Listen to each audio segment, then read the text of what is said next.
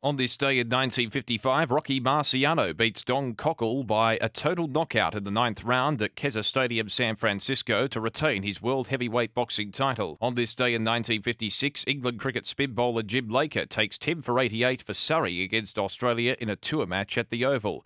And on this day in 1973, AC Milan win the 13th European Cup against Leeds, 1-0. As we celebrate this day for Tobin Brothers Funerals Celebrating Lives, visit tobinbrothers.com.au.